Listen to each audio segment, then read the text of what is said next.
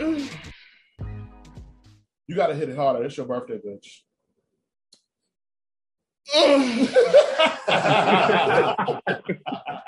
You know, I always feel like the past couple of years, I've always recorded on my birthday. In the same room we recorded last year. True. It was baking in here. But we have moved on up to AC. We've grown. We have things. We are mature. That's it. We are hot cats. Mm-hmm. Yeah. That's right. Well, it is my birthday. That's right. You know, I feel a little intrigued to sing a little diddly.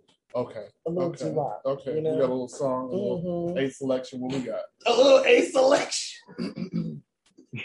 This pussy should come with an asthma pump. He in and out breathing. Ooh. I got him huffing and wheezing. Yeah. He losing air. He losing air. He know it's too good. Yes. Think about good books on your birthday. Yeah. Mm-hmm. Welcome back to Social Experiment Gone Wrong. That's right. The advanced class of shame, if you will. Yes, advanced class of shame. I love that. Yes, welcome to a diddly we like to call Who Raised You Hoes. That's right, because who raised y'all? It's a question we ask repeatedly every time. Every week, and we still ain't found the answer. Yet. Anyway, I am your host, Lene. My Twitter handle is going to be Birthday Bus 105. Yes, Birthday Bus 105. And I am your co-host, Marlon. I love Lene. My new Twitter handle is going to be Meet Lene on the Lanai. I like that. Yes, I like very Lene. much so. We're officially retiring Lenethia. You are Lene from now on. I like that. I prefer Lene. I like that. All right, so let's get into the things. Prideful Sounds is still a thing. It's still going on. It still exists. We're still here. We have two lovely artists here with us today. One is returning, but he's technically new here now. And then we have another special guest here with us as well. Gentlemen, we have a tradition. We don't introduce our guests. We allow our guests to introduce themselves. Well, I am Don Plus the Don Star, singer, songwriter extraordinaire. What's up, y'all? Talk the thing. Welcome, Don Plus. It's your boy Big C. I'm gonna always keep it hood. Always keep it hood. I'm Mary J. Blige's son that she ain't know she had. Oh my God, not the love child. I like that. Was she the child she was talking about when she said it's your child? Yeah. And it really messed up. How could you deny your own flesh and blood? Damn. And we are here, you guys. Before we get into stop trying. I see you. I want to know these questions. I said no. So a little backstory for the listeners here. Dixie and I are not strangers to one another. We're actually best friends. Yeah. So my task as interviewing him as an artist has been keeping the questions away from him. Oh my God. And he's been trying to see them all morning. That's not fair. That's an unfair advantage, okay? Right. So they won't let me see, man. They won't let me see. No. Sorry, none. However, it is still Pride Month, and we did have a bit of a situation. Yes. If you guys are not familiar on social media, there was a young man, I believe by the name of Tyler, who, if we remember this video, he allowed come to find out from the investigation, it was his brother and sister that did this to him. They, first of all, as a Black person in general, Black men in particular, it is Father's Day. We hold a very, very sacred thing when it comes to our lineup. Just our hair. Our hair in general, but mainly for Black men is our lineup. Young man had his hairline pushed all the way back like he was 55. Then they had the nerve to carve the word gay into the sides of his hair. His father lost it. Like when I say lost it, pushing him, yelling at him. The mother, I believe, was sitting there agreeing with him. Meanwhile, his siblings are recording the whole thing. He's being pushed and shoved into a corner. Now, later on, he gets online and he's telling people basically it's not that serious. They would never do anything to hurt me. But what I did notice from reading directly from Gay magazine, they were specifying that if you listen closely, he was being coached. Yes, he was. So it came out around on Juneteenth at midnight. He was removed from the home. They're currently still awaiting the court. By Georgia Child Services. They are, I believe, DSCS is the name of the company for the name of the child, the family protector. DCFS. Mm-hmm. DCFS. Yeah. So, of course, it led to everyone having a mix of opinion. So, my question is, do you guys feel like who's at fault here, really? Is my real question. At fault for what exactly? At fault, like in reaction. I'm questioning the reaction because in this situation, yes, their children are going to be children, but in the reaction was either parent wrong. You want to take this one?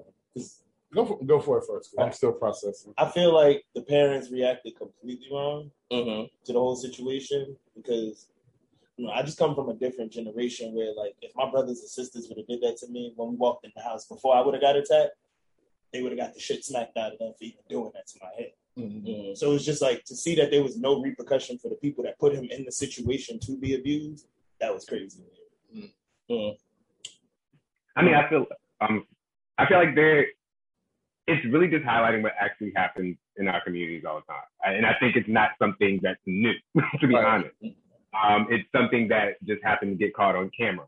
I know several people from growing up, because I'm from South Carolina.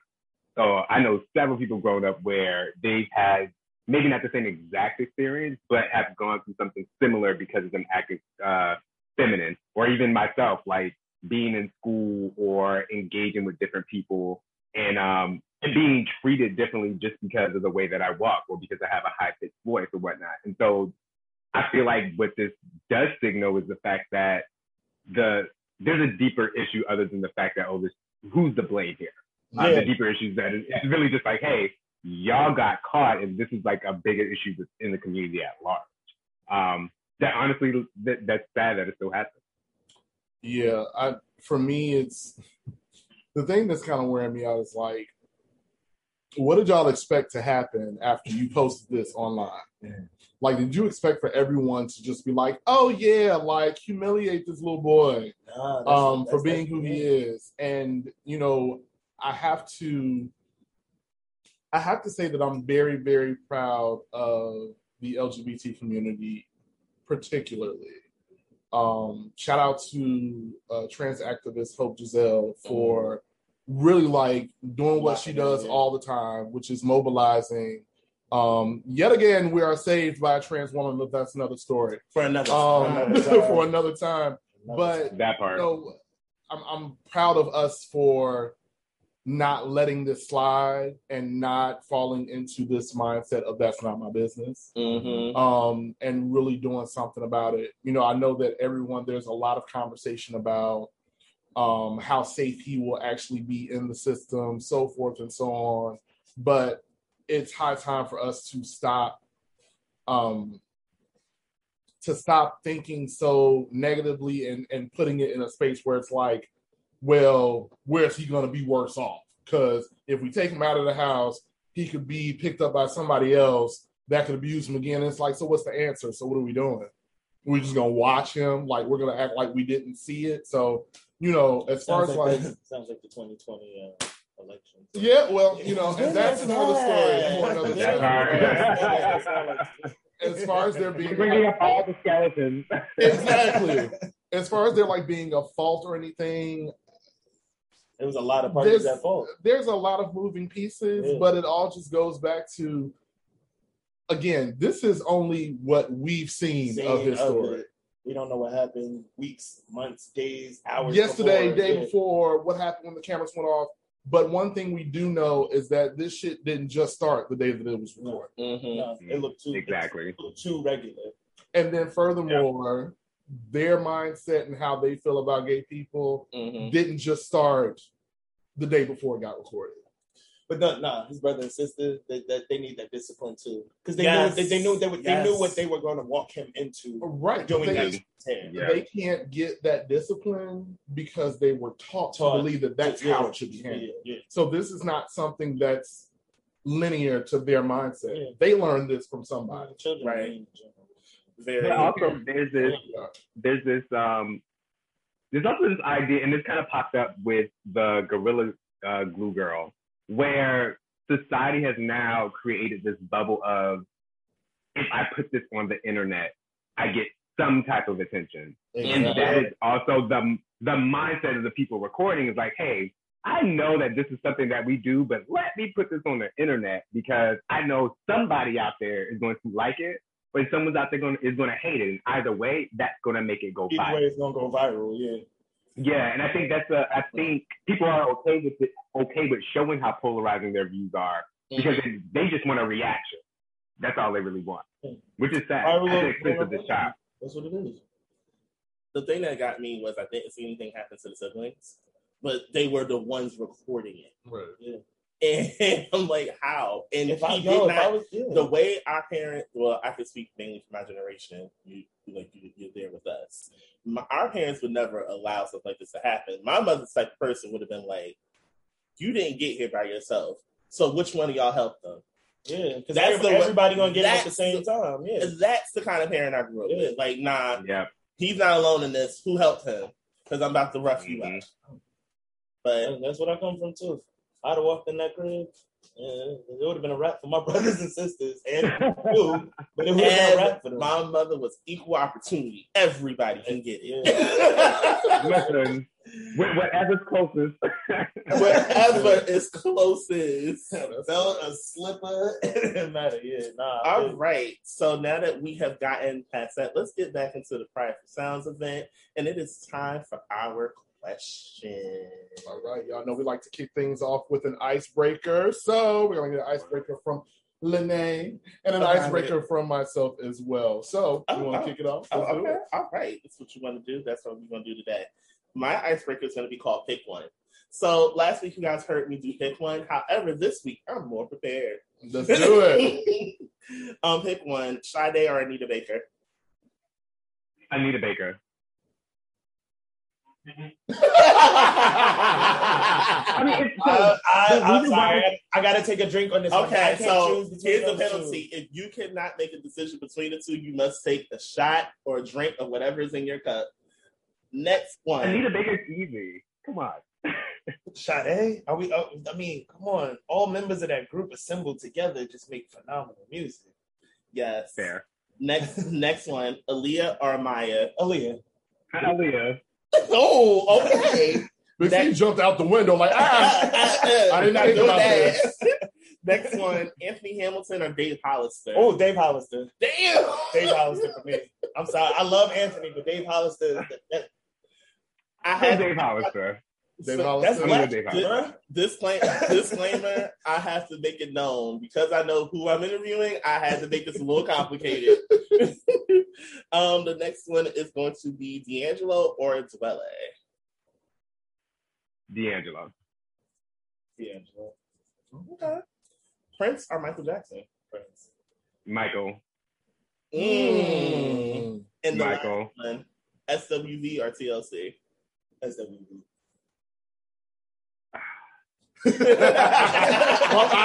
Yes, take a drink. I love it. All right, so I'm going to roll into the first question right here. Can I do my icebreaker? Oh, you want to do the icebreaker now? Yeah. I thought you were going to break it up. Oh. Okay, go ahead then. All right, so my icebreaker for you guys. If you could describe your sound with a color, what color would that be and why? Ooh. Turquoise. Come on, turquoise. It's very specific. Please.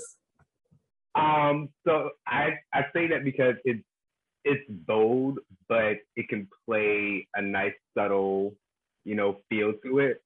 And it's also not something that you see paired well with everything. It's very like you have to pair it with it. Yes, I love that. Sir. I wear my color all the time. Why would you describe it as blue? It's definitely blue. Why blue? It's cold. It's rough. It's hard. It's calming too. It's a lot. It's a lot in one. It's a complicated element of a color. Okay, next, bro. I'm gonna roll into the next question here. What song made you fall in love with music? Ooh, I can't narrow it down to a song. Okay, but the Waiting to Exhale soundtrack made me fall in love with music. Ooh, talk about that. Tell us a little bit more about that. So it just made me fall in love with every element. First, you have songwriting, where you have Babyface, who was able to take all these artists and able to write completely different songs to fit still on the same soundtrack to fit a full movie. Like, that's crazy to me. Mm-hmm. And then just what every artist brought. Like, these artists were in their prime when this soundtrack came out, and it's just like, how were you able to do that? How, like, it's a genius project.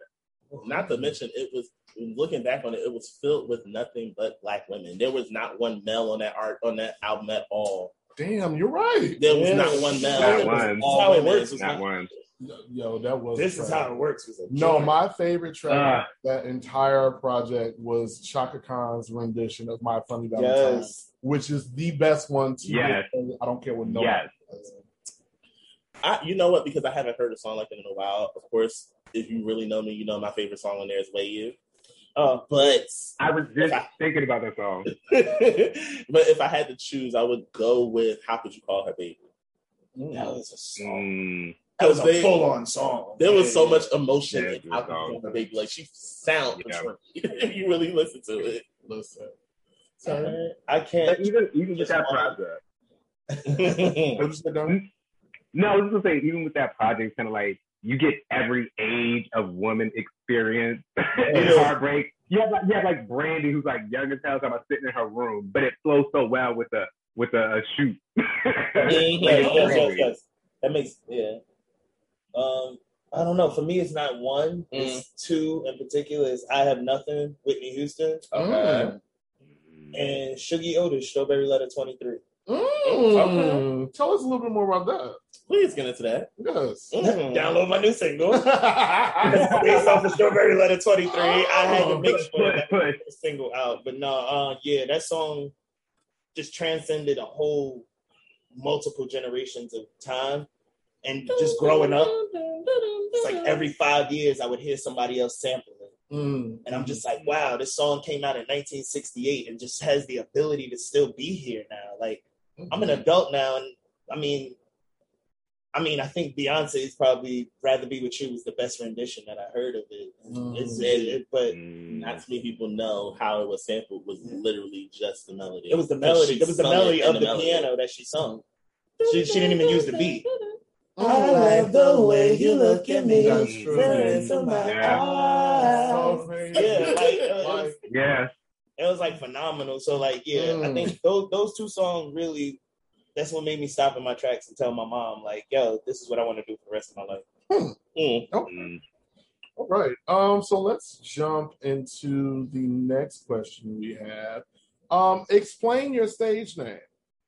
Where did it come from? The origins, what was the inspiration behind it? Tell us about it. Talk to the children.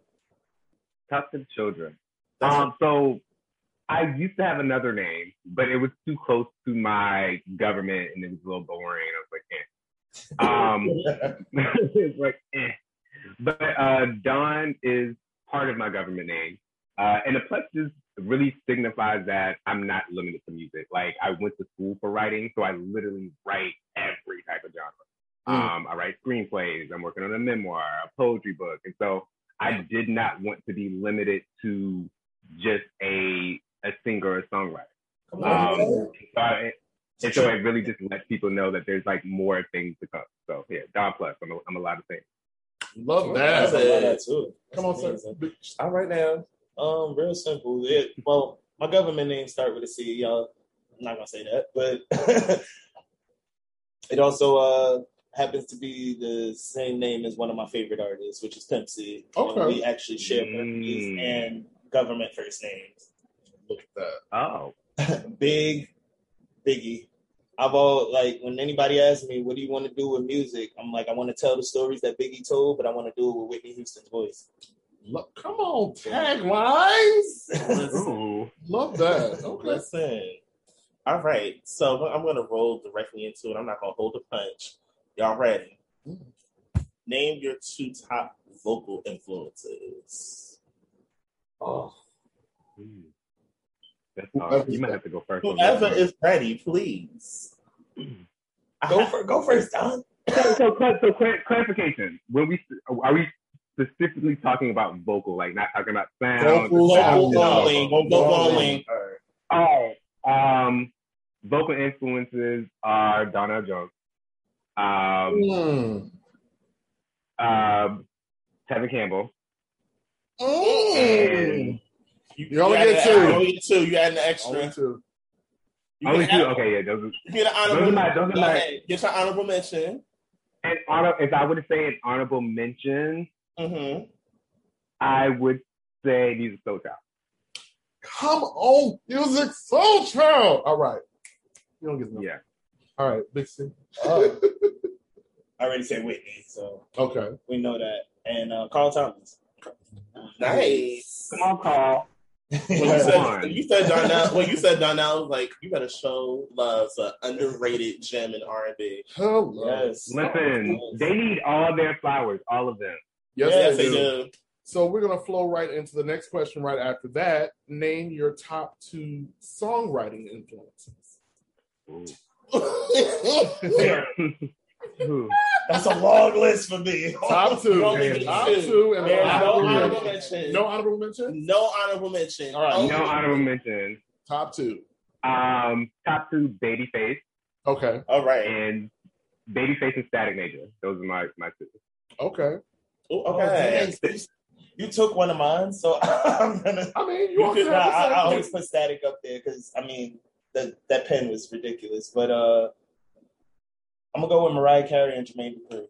Oh, them together is like something. Even though I am not a big Mariah Carey stan like that, I have always appreciated her songwriting because her pen game is out of this world. Like the proof is in the fucking pudding, child.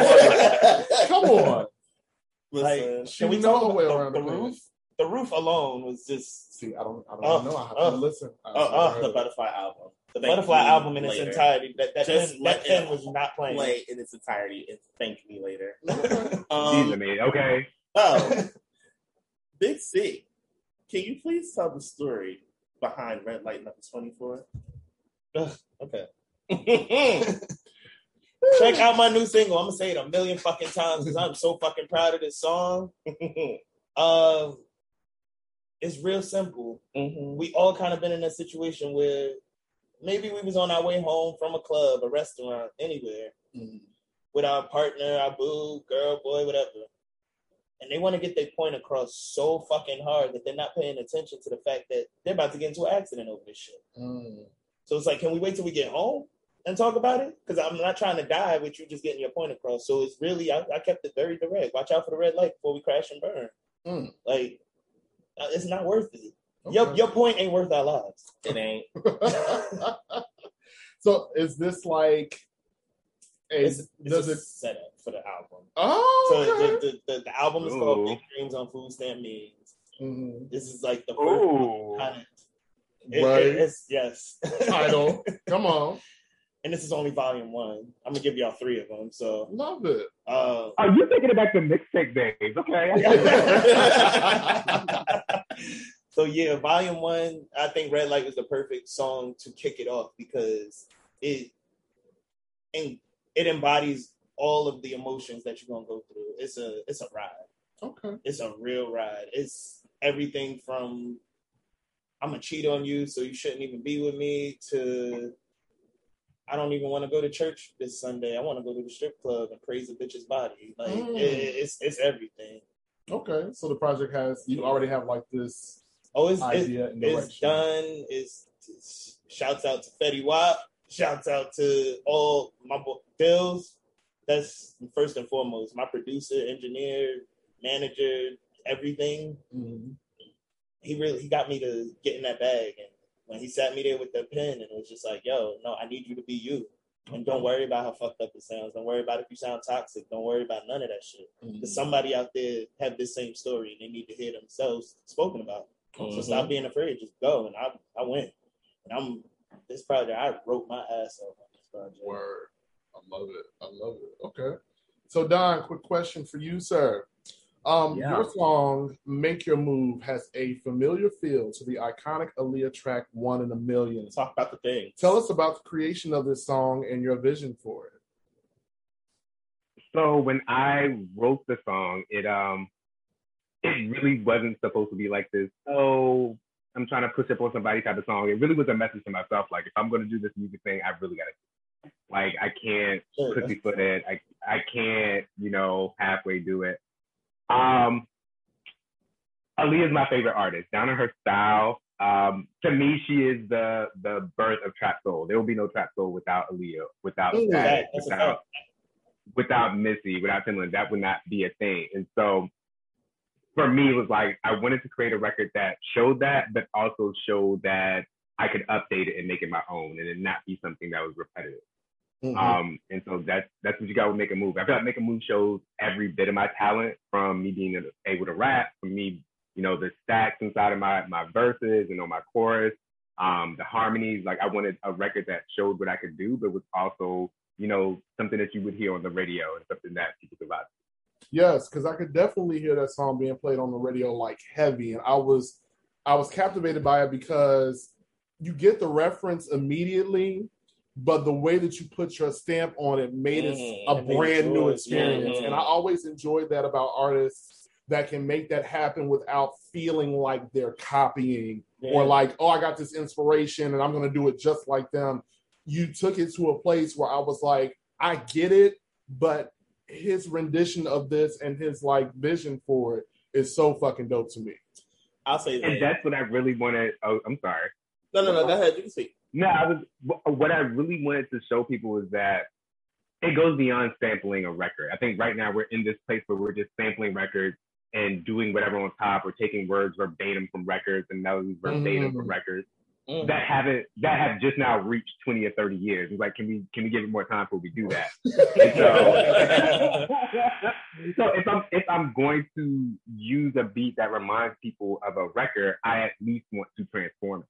And make it feel like something new. And I think that's where a lot of the pitfalls happen with these 90s samples, is that people want to sample it because it's so classic, but they're not making it their own. Right. Yeah. I feel like when you listening to Make a Move, it was paying homage in the proper way. When you take from something from the past, you're supposed to pay homage and make it your own. You're not supposed to flip it and make part 2 of the song. Yeah. Because when a lot of people now sample, what they'll do is they'll take the sample and basically remake the song. Right. When you take a sample, you're supposed to find a way to make it your own, sound like your own, not completely remake the song. Exactly. Get me started. With the lack of original thought process is what those are conversations for other times. That's a deep time. That's a no This is about y'all today. that comes from a deep thing, I'm going to take this one for Don. Can you please tell us what inspired the creation of Dawnstar? Dawnstar.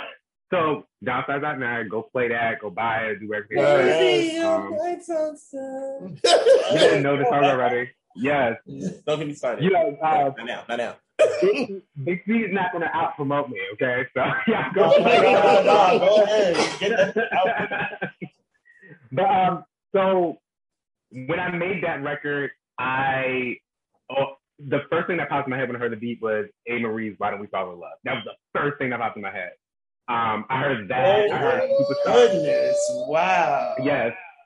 I heard Superstar by Usher. Like, that's all. Like, as soon as I heard the record, I actually was not going to record the record. It was not going to be part of this project. It was a record that I had played with, and I was like, I'm just going to sit right here.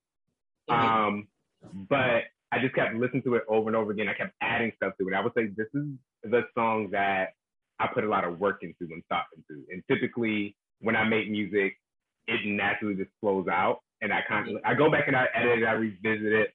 But this song was very meticulous with it, and I took my time and I thought about how I wanted to sound and what the vision for it was. So yeah, Dawnstar is really just about finding that one person that just makes you smile and just does all the things that you want them to do, and it makes you want to do that. and it's also a letter to my current small group of fans and the fans I'm going to have in the future. You know, small group, bro. That's a huge group of fans. You got some support. I love it. But yeah, that's what they're called, and I appreciate them. So that song's for them. Okay. What I did notice as I was, of course, listening to Don Star Make a Move, it's giving me prelude to something bigger. Mm-hmm. And honestly, Don Star has me anticipating it. I'm not gonna hold you. So I mean, there's some I have some things in the work. I'm really excited. I really sat and thought about what this project. I'm going to tell y'all now. Yes, there's an EP coming. And so like Don Star really kind of like set the course for that. So I'm really excited for y'all to hear it. Yes. Thank you for that song, bro. We needed that. So, Big C. You got one. So on See You Later, the epilogue, you have a banger called Damages. Talk about the thing. Tell us about the inspiration for creating that song.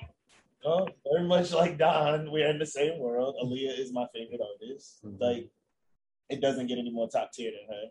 Mm-hmm. Fashion, sound and voice, picks and production, everything. It's phenomenal. But there's actually a small sample from We Need a Resolution in there. And I decided to take that. It's literally why I say it in the hook. Find a resolution, start the damages. Like I literally just like kind of threw that in there so that people could have that nostalgia. But like, that was really the thought behind that song. And that song is on some real shit. That pandemic fucked a lot of relationships up. Yo, it was like, I was listening to it. I was like, sir, you're not going to give me a banger and then relate it to everything we already been through. Yeah, that was specifically for 2020 because like people need to go back and realize that shit, that it did something different. It caused a lot of damages. Yeah. The one thing that's nostalgic about your sound is I can give a tidbit. When I listen to Ayo Joe, and shouts out to King Mos and King Nico for fucking doing that track with me. Shout out to y'all for real. Oh my god, thank you. I remember when you sent it to me, rough. I remember I was like, I'm driving. You got to give me a second. He's like, no, let's do it now. I was like, okay. So I remember I listened to it. I called you back. I was like, now that's what the fuck was wrong. Yeah, I was very much Jill Scott like that's what the fuck was wrong. And Ayo Chill actually has a sample from Can't You See from Total and yes it does. And King Mos came in and did his thing as my biggie on that track, bro. Like, yo, thank you. I love people who really got bars. Yo, Don, shout out. Like, I love that you write rap too. I write rap too, but I'm scared of my rap voice, so it always ends up being. Are you giving like D Ayo bitch type vibes? Like I just want to know. Oh no, I feel like I sound very bored when I rap. So like because I sound bored, I'm like I go when it's time to sing. But I feel like Mary feel the same way, and I told y'all I'm her son. Like this is real. It's time to take a nosedive into those deeper questions. Oh, we got 3 more for y'all, and they're deeper. I'm gonna go first. I'm gonna pick and choose. Okay. So here we go. Tell us a bit about your creative process. What does your collaboration with production look like in comparison to your vision for your art? Ooh, that's so loaded. Well, my creative process sounds very simple, but it starts with a blunt. And I only say that because I just have to be in a relaxed state. I have to be in the company of people that I'm comfortable with or by myself. Because writing is very, very personal. I've not only is it something that I use to express emotion, something I've gone and studied. So like when I'm writing, whether it's me just spitting or me like actually putting pen to paper, I'm very meticulous. It's very sometimes hyperbolic in the sense that it might sound extreme. And so I need to be around people who are okay with that or just don't be in the space.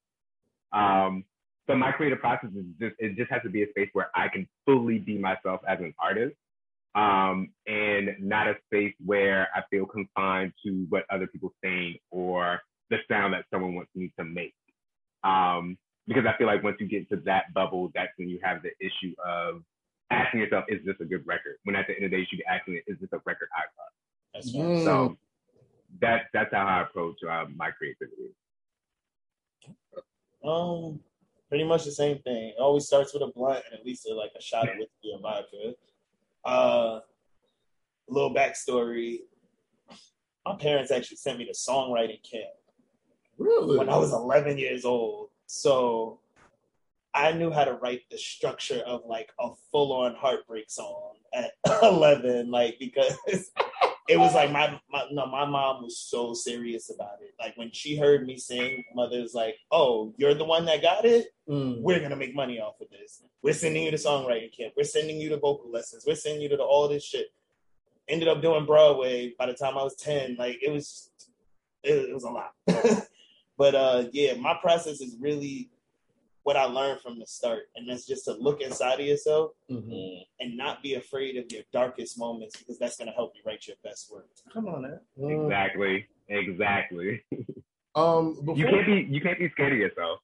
You can't. You got to look at yourself, and I mean, I do it on the daily. I talk to myself in the mirror, and I don't think it's crazy. I think it's everybody need to check themselves. Absolutely. Everybody. Yo, bitch. Hey, yo, Yo, bitch. So before we go into the next question, because we asked this on a previous episode, and I want to get you guys' insight on it to piggyback off of that. So you both agreed that you have to be real with yourself when it comes to your songwriting process and your artistry. So I want to know, like, we've noticed that a lot of the songs that we relate to usually come from a space of pain. But do you feel like it's possible to create art and songs that are relatable, that come from a brighter and happier space? I think it's totally possible. I think I told you guys that A. Marie, Why Don't We Fall in Love, was like an inspiration with Downstar. That song is like so iconic to me because it just sticks. It's like I cannot start my summer without listening to that song. The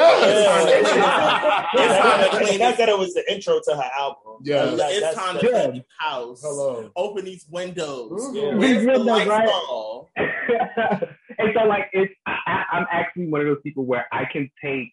It's almost like I can take experiences and feelings and put them in a place until I need them.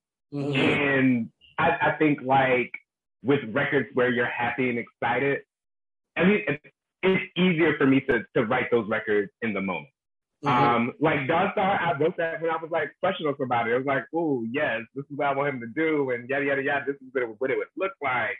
And so I think happier records are easier to do that way. I think the records that are sad and very emotional, the toll it takes to pull them from the back of your memory adds to the passion of the song. And so I typically, when I'm writing sadder songs, I typically think of things that happened in the past, whereas happier songs is like, let me write this in the moment because I'm excited about this shit. Ironically, I'm opposite.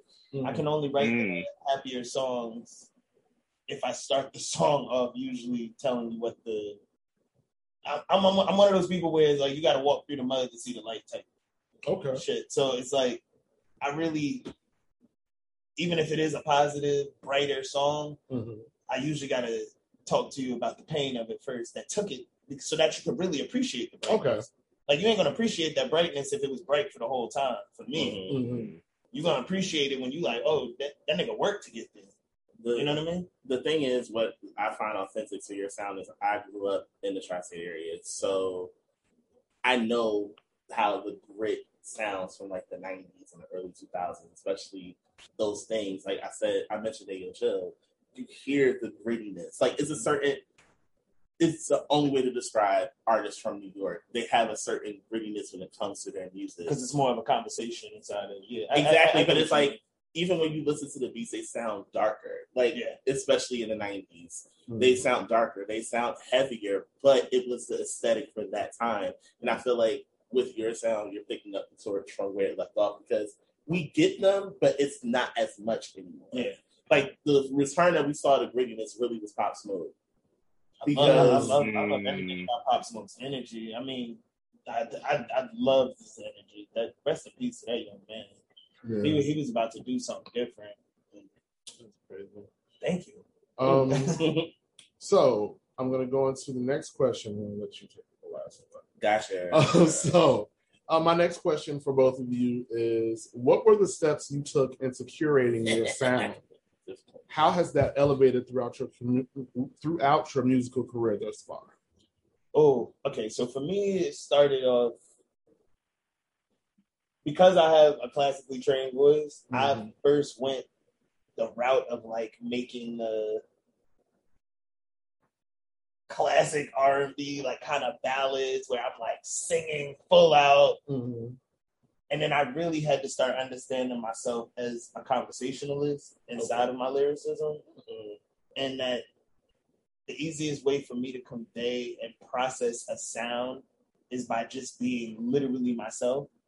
So like he's saying on Ayo Chill, I have lyrics in there where I'm like, word, that's how you feeling right now. That's me on some normal shit. Word, that's how you feeling right now? Right. Like I would say that. You know what I mean? Like how? Like I'm going to ask you them questions. That's me.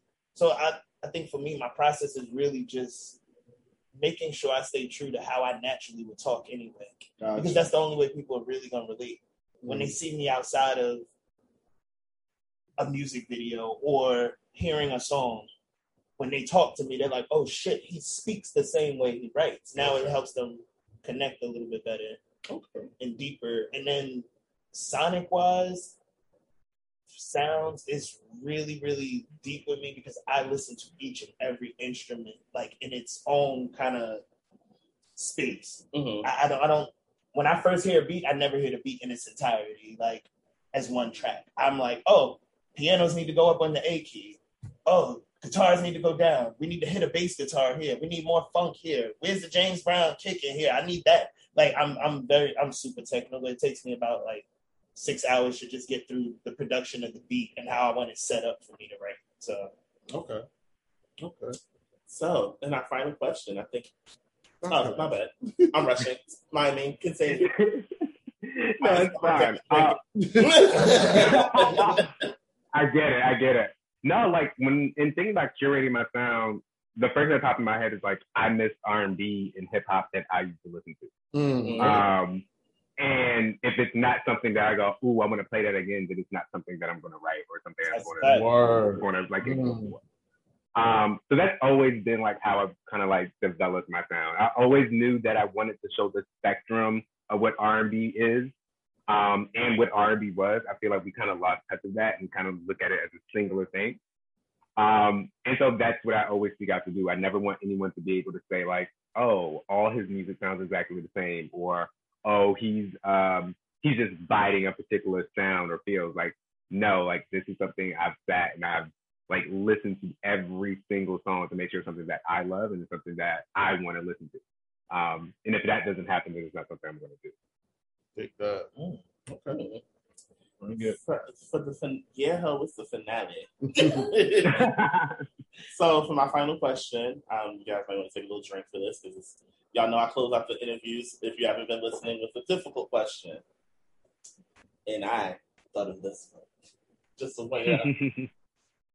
All right, here it goes. Do you feel non-gender confined identifying lyrics in non-content contact music videos is the best way for an artist to reach mainstream success? Oh, so I've actually been having this conversation with myself. I've had this conversation a lot. I've had this conversation with myself a lot. It just so happens I naturally write in a way that doesn't specify gender most of the time. If you go through my lyrics, you might get one he out of a song. I don't think it's great as far as like being mainstream. I think it's great in the sense of I remember being a kid singing Usher's Superstar or any Donnell Jones song or any Tevin Campbell song, and in my head wanting to say boy. And that's always been an issue for me because it was like, I love this song and I'm passionate about this song, but every time I get to this word girl, I'm not I can even feel it in my voice when I'm singing it, that my voice is not into it. Right. And so I really, when writing, I've just naturally turned into someone who's just like, if I'm going to make music, I want anyone to find themselves in the music. Does that take me mainstream? That's not my purpose for it. But the goal is I want everyone to look at it and be like, hey, I was able to sing this song and not feel attacked or not included or whatever. But I think there is a benefit to it. Just like there's a benefit to, like right now, saying, making sure you mention gender when it comes to a guy. Or seeing visuals of like two guys on screen or a trans girl on screen. Like those things are important. So I think it's all about purpose and intention. Okay. I agree with that. I don't know. I lived a very eventful life. So some of my situations come from, when you hear me say girl, I'm talking about a girl. When you hear me say son, my guy, nigga, I'm talking about it. Like it's really, it's whatever the song is for the situation that I wrote for me. Mm-hmm. And like being that I'm like, I don't identify as like gay specifically. Like I that's not like I even being with a guy, I still like being with guys that enjoy having sex with women. Mm-hmm. So it's an up and down thing for me. Like whatever you hear in the song, that's what it's about. Mm-hmm. Like I never really think too much about like whether you say girl or guy. I remember hearing songs when I was younger, and if it was from a female, she was talking about a guy. Mm-hmm. In my mind, sometimes I would change it to girl. Sometimes I'd just let it ride as guy. Like depending on what situation I'm thinking about mm-hmm. while I'm singing the song. So I don't think. But as far as that mainstream thing, that's like a tricky road because it's people look at, in order to be mainstream, you have to pick a side. Mm-hmm. And I'm like, oh, like, yo, you really don't, especially if your life has been as eventful as mine. I didn't been in orgies where I ain't never even touched a dude. Mm-hmm. And only touched the women. Mm-hmm. Vice versa. Like, it's just like, I don't know. I'm gonna write a song. I got a song called Another Round. It's about getting head in a club. After I just got out of being locked up, I could have got head while I was locked up from one of them niggas, but I didn't. I decided to get it from a chick when I got out of prison. Mm-hmm. So you know what I mean. So it's just like it's always a up and down for me. Like gotcha. I choose whatever the situation itself is about that I'm writing about. Mm-hmm. Inclusion. Yeah. Well, and I'm glad that you said that word because that segues me into the thought process that I'm having while we're having this conversation right now. I find it very. But let the words out, friend. It's not ironic, but it is. Ironic is like the surface word that I'm going to use for this.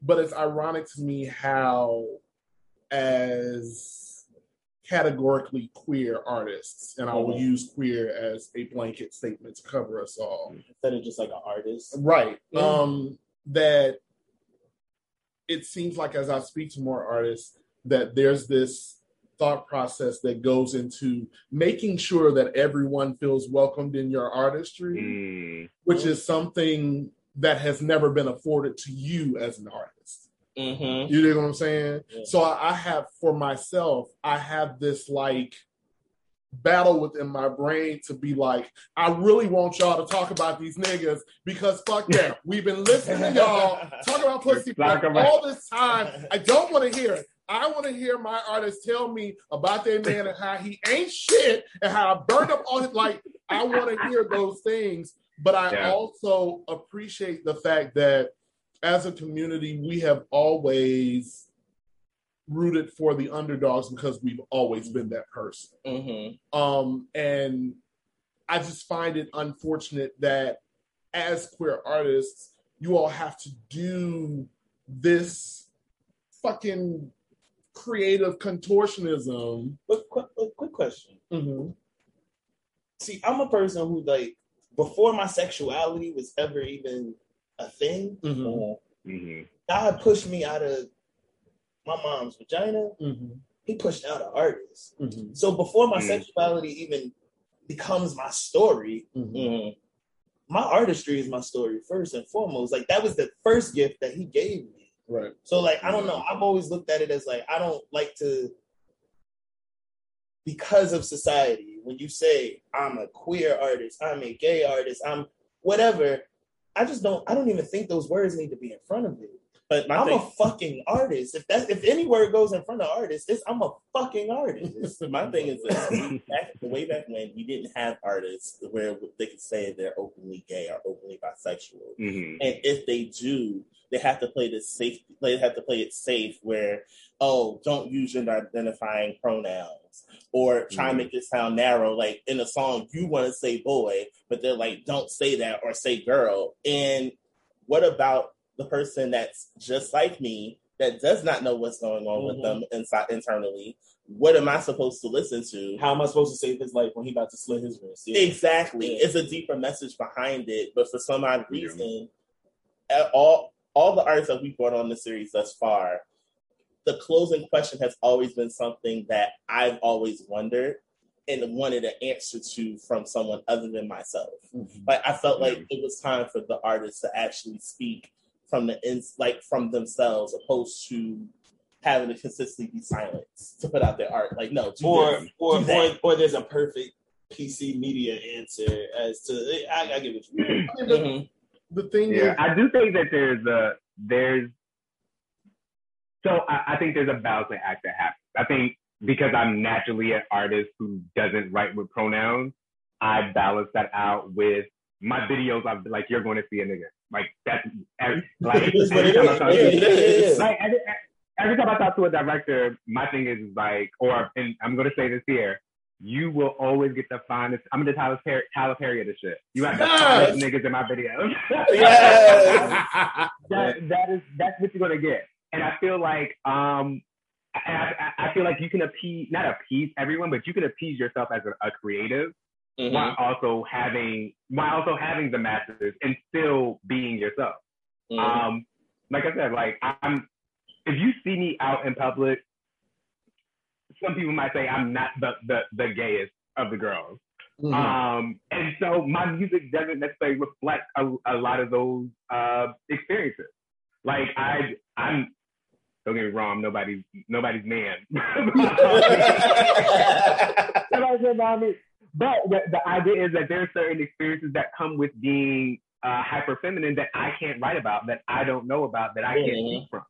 And so because of that, the pronouns or experiences I put in my music won't reflect that. Or I have to tap into somebody else and their experience in order to convey that. And so I think that it's a balancing act that happens for artists.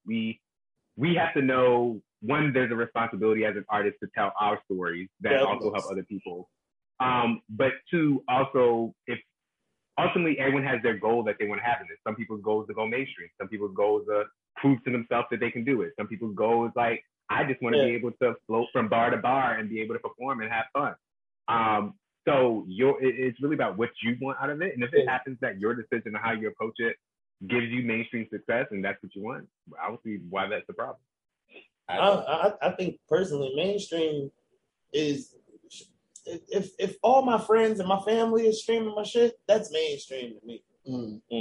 Because now they're getting a part of me that they didn't necessarily get to get all the time. Y'all, like people are my friends and stuff, but they don't know about the little boy inside that's like, oh my God, I just love hitting this note, so I'm gonna sing this song because I love it. It's just some excitement that I still find inside of, like, even when I'm in the studio and I hit a certain note and my producer, like, he'll just say to me, he'll be like, oh shit, you sound like the 10-year-old having fun. I want that. I like those moments. But like you were saying, like, I don't think it's really I think we need to understand when the responsibility is for us and when the responsibility is for us. You get what I'm saying when I say those two different us's? Yeah. Like, when is the responsibility for us to make sure we save these kids? Because a lot of them need saving. That's one of my biggest things out here. If I didn't have specifically Black R&B music, I don't think, like, my brain would have been okay. Because I wouldn't have had nothing to stabilize me and give me a storyline and tell me exactly how I should feel. Aaliyah has a song called Read Between the Lines. Yes, whether she does. you pay attention to it or not, she was giving you game on how to deal with these relationships. Read in between the lines. Understand what's really going on, not the fantasy that you want to create for yourself. So it's like, if I didn't have those lyrics, like I said earlier, The Roof from Mariah Carey, if I didn't have, that song was about a complete affair, but it was affair within a right of feeling downtrodden inside of your actual relationship. But she didn't make it sound like that. She didn't say, "Oh, I'm cheating on you, nigga. I'm fucking your life over." She said, "No, it was a lovely day, and it was raining, and it was a misty, stormy November night." Like she gave you the full setup of it. It was just like, okay, cool. So like, I don't know. I really appreciate you saying that, Don, because it's like, when you have to know how to ride the duel of being there for us and then being there for us. Love that. Yeah. Love that. You guys have been fucking awesome today. Thank you so much, Don Plus and Big C, for joining us here. Thank you. Oh, can I say one more thing? This is fun. Can I say one more thing? We did not bring this man's name up, but I really want to thank him because he is just everything in life to me. Chad Bailey is the fucking... we got to shout out Chad Bailey. Yes, we got to shout out Chad. Bugs, Pink Gorilla, Tia, Rico Cassidy, everybody. Mm-hmm. Everybody, y'all, thank you, because y'all really y'all made sure that y'all held it down, and shouts out, all love to everybody that's a part of every situation, because that's how it's gonna get bigger. For sure. Thank you so much for joining us and doing the things. Well, first and foremost, it's two things. One, we normally do end on our mental health tip. However, for Prideful Sounds, I want you guys to give a tip to another artist. Ooh. Up and coming. Do I have to say their name or no? You don't have to say their name. All right, cool. I mean, I would say their name because I'm really upfront like that. But wait a minute, hold on. That's not really. You better change somebody. No. It's actually better. That's another thing. I don't know if y'all listening to me. I'm never being a shady person. I'm just super. It's a Brooklyn thing. I'm real upfront. When you come out of Brooklyn, you say exactly what the fuck you gotta say, and it's never shade. It's just always exactly what I'm saying. Mm-hmm. You get what I mean? If I had to give advice to any other artist, keep being true to your pen. Your story is just as good as any other fucking story. Don't think it's less. Don't think it's dumb. Don't think it's elementary or rudimentary. That's the word I've been using lately. Don't think it's bad. Your story is your story, and it's deep. Because it's your story. Right. You know what I mean? There may be a lot of things I say in my music that people are like, oh, I necessarily can't relate to that. But I know, I look at my analytics. Somebody in Swansea, UK, somebody in fucking Brazil, and somebody in fucking Peru, they understand what the fuck is going on, and it's touching them. And as long as it's touching those three people that's in those places, I'm good with that. So yeah, that's my advice. Stay true to your pen. When you write it, don't second guess yourself and go through the whole, this is corny, this is boring, nobody's gonna like this. Fuck everybody. Period. Do you like it, and does it set your heart free? Love that. Don Plus. My piece of advice would be patient. It's a process. What I've learned through this whole thing is things are going to evolve. You're going to be frustrated. You're going to cry. You're going to be mad. You're going to be You're going to be broke. You're going to be trying to figure out how things are going to work. But stick to the course and trust your instincts when it comes to your creativity. Yes. Those two things are going to get you a long way. And listen, those are the things that still get me through now. The album's not out yet. So yes. Thank you once again so much for being here. Can you tell the people where to find you on the socials? Oh, yes. You can find me at itsdon_music everywhere. That's Twitter, Instagram, Facebook, everywhere. Instagram, Big C, is music. Don't forget my dot. That's the only way you find me, different than all these other artists. Mm-hmm. And I'm the only R&B one. On top of that, Twitter sounds like Big C. And yeah, just look me up. I'm everywhere to be found. And if you don't find me there, just type in Big C. Send me a message through Spotify. Send me a message through Tidal. I answer everything. I'm really nice. I sound aggressive, but I'm nice. It's weird because I think I'm the opposite. I look nice and pleasant, but I might be a little mean. Yes. See, that's what I mean. You get along, bro. That's why I mean you get along, bro. I might be a little mean. It's a Sagittarius energy for me. Yes. So, yes, thank you all for joining us here at Powerful Sounds for Who Raised You Hoes. Red light number 24. Yeah. Yes, we encourage you to comment, rate, subscribe Do us. something. On Apple Podcasts, listen to us, stream us, share it with a friend, share it with your loved ones, share it with your haters, so we are heard everywhere. Jump in them DMs if you have suggestions, comments, concerns, whatever have you. We would appreciate all of it. And anything else for it? If you want us on your show, hello. You want to be on the show, hello. For business inquiries, the email is WRYHpodcast@gmail.com. One more time, friend. WRYHpodcast@gmail.com. Make it happen. One more thing. What up? Where's our listener letters? Where are they? Seriously. I know y'all sending listener letters, all that. Please? I am single. Please don't fill it with Dick's email, please. You know how to find him. Email. That's cute. For the WRYHpodcast@gmail.com. Once again, ASKWRYHpodcast@gmail.com. Once again, thank you guys so much for taking time out of your busy schedule welcome to be here with us. And we finish next week with the finale. That's it. So, shouts out next week. Yes, Medina Green and Black Fairy will be here to close out the Prideful Sound series with us. Thank you guys so much. And I love you, Don. Thanks, Bixie. I love you too, man. And we'll see you guys next week. Peace out.